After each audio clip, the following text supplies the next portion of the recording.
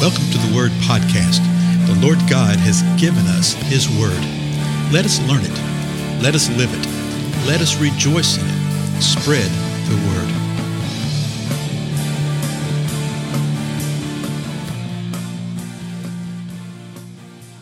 Blessings, everybody. This is Dale. Thank you so much for joining with me today on the Word Podcast. We're continuing our examination of the book of Daniel, and this is not an interesting book so far. We're in the fourth chapter, and Nebuchadnezzar's actually recounting this fourth chapter. He may have written it even, okay? But he is the one who is speaking, and he's talking about how he had a dream and how he called all his wise guys, and they couldn't interpret it. Finally, he called Daniel, and Daniel was going to bring the interpretation.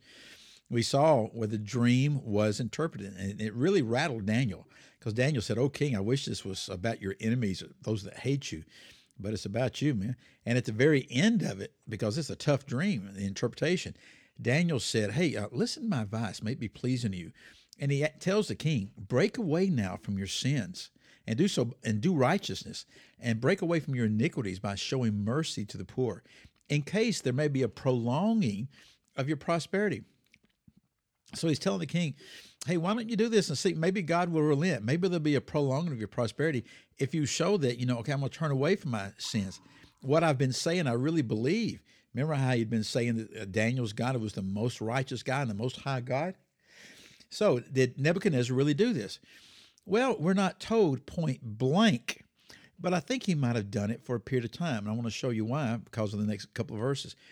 The verse 28, the last verse we left off on, said this: all this happened to Nebuchadnezzar the king. Now, this is Nebuchadnezzar saying this. So he's saying, all this happened to me. Now, verse 29. 12 months later, he was walking on the roof of the royal palace of Babylon. Now, notice how this changed right here. Okay, it's gone from Nebuchadnezzar talking to all of a sudden it's talking about he was walking. He was doing this, okay? That this was happening. So it's given a little different perspective of things. And so it's 12 months later. It's 12 months after the dream was interpreted. So it sounds to me like God was giving him a chance, don't you think? And that perhaps he even sees that for a moment, for a period of time, that maybe he did turn away from his sin. Maybe he did turn away from his iniquities. Maybe he did show righteousness and practice righteousness and help the poor, show mercy on the poor. But now it's 12 months later. And Nebuchadnezzar is walking on the roof of the royal palace of Babylon. So he's walking along one day. We see this kind of thing gets you sort of in trouble, okay? Nothing wrong with walking. Nothing wrong with admiring the beauty, but it has it's a heart issue. David did the same kind of thing. King David was walking along on his roof one day and looked over across another roof, and what did he see? A Sheba taking a bath. That's right, Bathsheba, and got him in all sorts of trouble. Now, watch what happens in verse 30 of Daniel 4. The king reflected and said, "Is this not Babylon the Great, which I myself have built as a royal residence by the might of my power and for the glory of my majesty?" Whoa. It's a year later, and remember what he was saying before, that it's the Lord God who does this. It's the Lord God who's sovereign, who reigns supreme. But now he's saying what? Yeah. Now, this is all an account of this. So this has all already happened. So it's been written down for us where we can see what's happening, what's going on.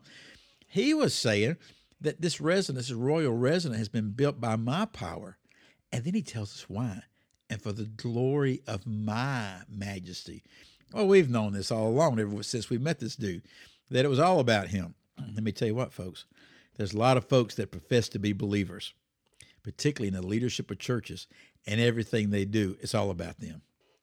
Oh, yeah, it looks like they're building great churches and building up all sorts of magnificent works unto the Lord. It's all for their glory. It's all for their majesty. And it's all by the might of the power of their hands. Quite often people say, well, somebody just sort of quit doing what God called them to do because they were just burned out. Now, hear me carefully here, okay? I understand, and I don't want to sound rude, okay, and paint a broad brush about anybody. But most time when people are burned out, it's because they have been seeking to do what the Lord has called them to do in the flesh.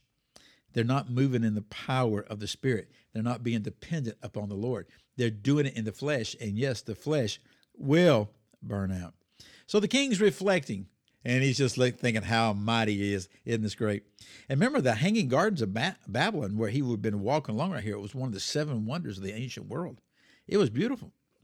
He says, haven't I built this for myself? Isn't it by my power? Watch what happens. Verse 31.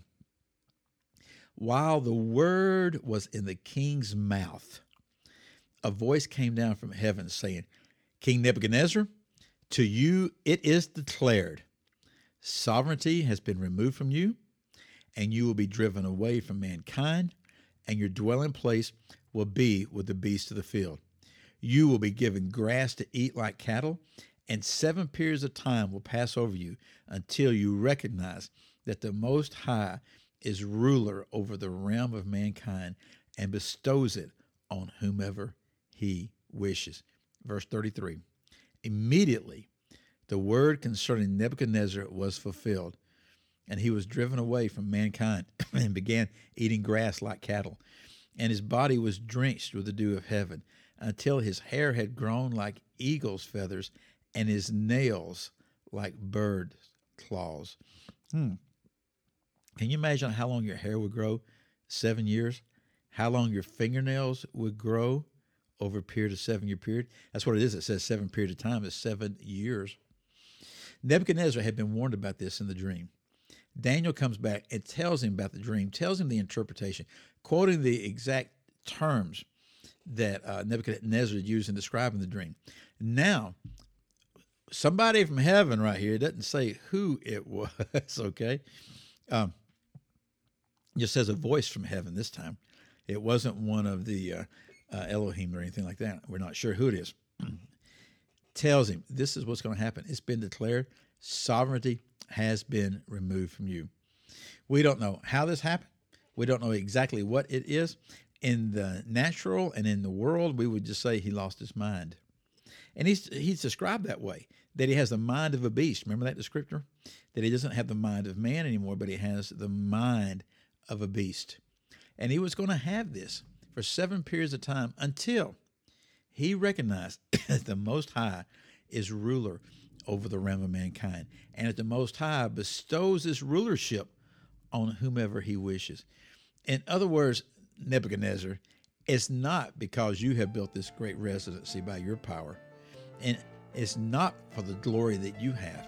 It's for the glory of the Most High God that he bestows this over the realm of mankind. Nebuchadnezzar would have said that, oh, yes, I believe this is who the Most High God is. I believe. But his believing loyalty lied somewhere else. His believing loyalty was in himself and what he was able to do. I tell you, man, there's a lot of folks exactly like that today. We need to learn from the example of Nebuchadnezzar. We'll see more later in the next episode. I'll see you then. Goodbye.